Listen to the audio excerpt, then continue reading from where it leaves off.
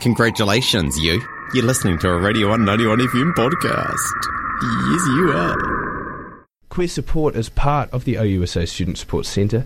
They're here to support diverse, queer and questioning students at the University of Otago.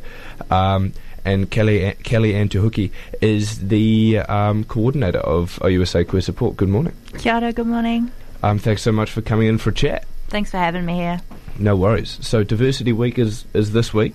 Yes, it is. We opened it with our opening event yesterday, and it's all through full of events until Saturday evening. Fantastic. And I guess what is, it seems like a stupid question, but what is Diversity Week? What does it mean, you know? Not a stupid question. Diversity Week has been running for about 8 years at Queer Support. It started as like our Pride Week.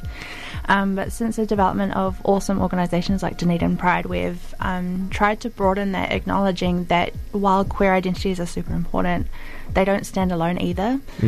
So this week it's full of celebrating events, including diversity like cultural, faith or religion, age, faith, race, ethnicity, gender and sexuality by default, and so many more. Fantastic. And so obviously OUSA Queer Support is involved in Diversity Week, but who else? What other organisations? So it is driven by me. It's been the bane of my existence for the last 10 months. But we've collaborated with Koro Mac and the Peace Garden. We've got the chaplains involved this year for our first ever interfaith peace project. We've had collaborations from Te Tumu and the Māori Centre, Pacific Island Centre. We even flew some people down from the North Island to do some workshops.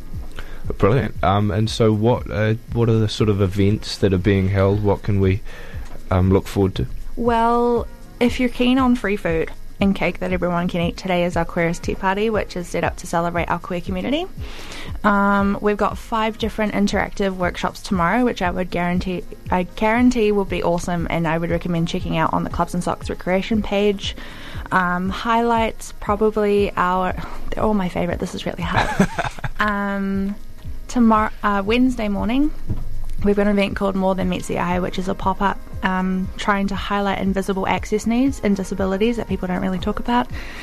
Thursday, as I mentioned, is our Interfaith Peace Project. Our Human Library has moved online, so it'll be podcasted throughout the week. And then obviously we've got the quiz night on Wednesday night, Queen of Hearts on Friday, and then you've got the awesome Cultural Carnival by Irina Azul on Saturday morning, and a Query Tales Ball on Saturday night.